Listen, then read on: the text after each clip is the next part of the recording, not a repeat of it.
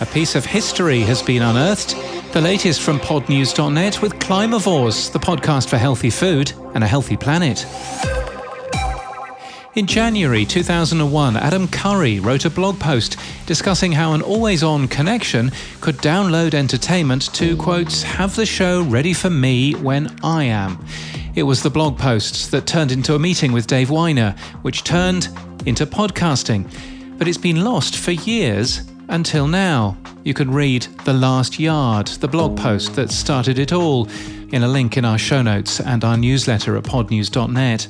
And hear the early days of podcasting in a special documentary just added to the Podnews Extra podcast. You'll find that wherever you get your podcasts, and it includes this, a clip from the first ever podcast with Christopher Lydon. Dave Weiner, I feel like a new immigrant in this blogger world where you're a kind of founding father.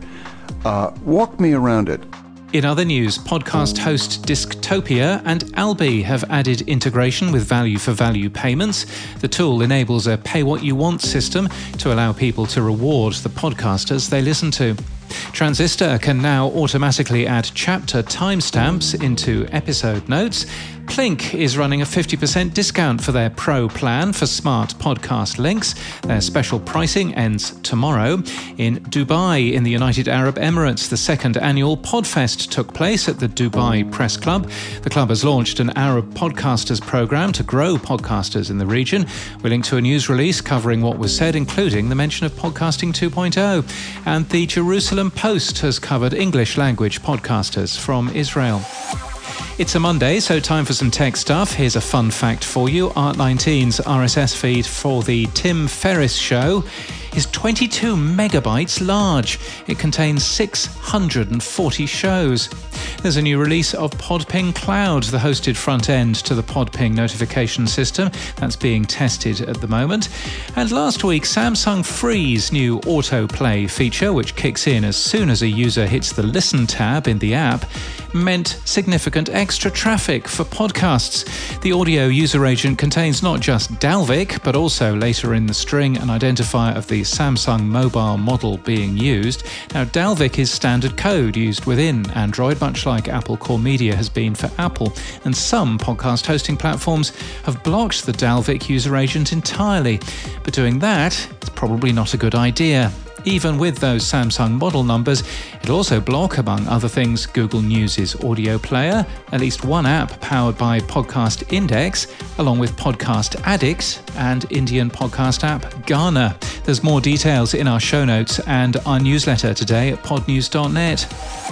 And in podcast news, the Rhodesian nationalist leader, Bishop Abel Muzorewa, has... You're settling down to your TV dinner and watching the news on the telly. But, he says, there are conditions. And all of a sudden, the picture wobbles, and a strange alien voice, calling himself Vrilon, starts giving orders to live in peace or leave the galaxy. This is the voice of Allah, representative of the Ashtar Galactic Command, speaking to you.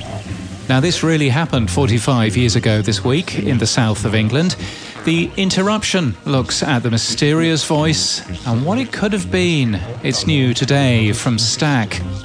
The Confidence Chronicles has been named Podcast of the Year at the Raw Success Awards in Brisbane in Australia. It's the second award it's won in the last 2 months, as it was also named Podcast of the Year at the Oz Mumpreneur Awards.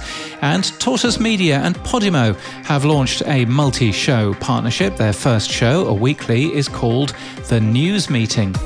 This podcast is sponsored by Climavores. Climavores is a podcast for eaters who are trying to navigate the complex relationship between healthy food and a healthy planet. Hosted by journalists Tamar Haspel and Mike Grunwald, they explore the complicated, confusing and surprising relationship between food and the environment. From Postscript Media, listen to Climavores wherever you get your podcasts. And that's the latest from our newsletter. To read all the stories and subscribe, we're at podnews.net.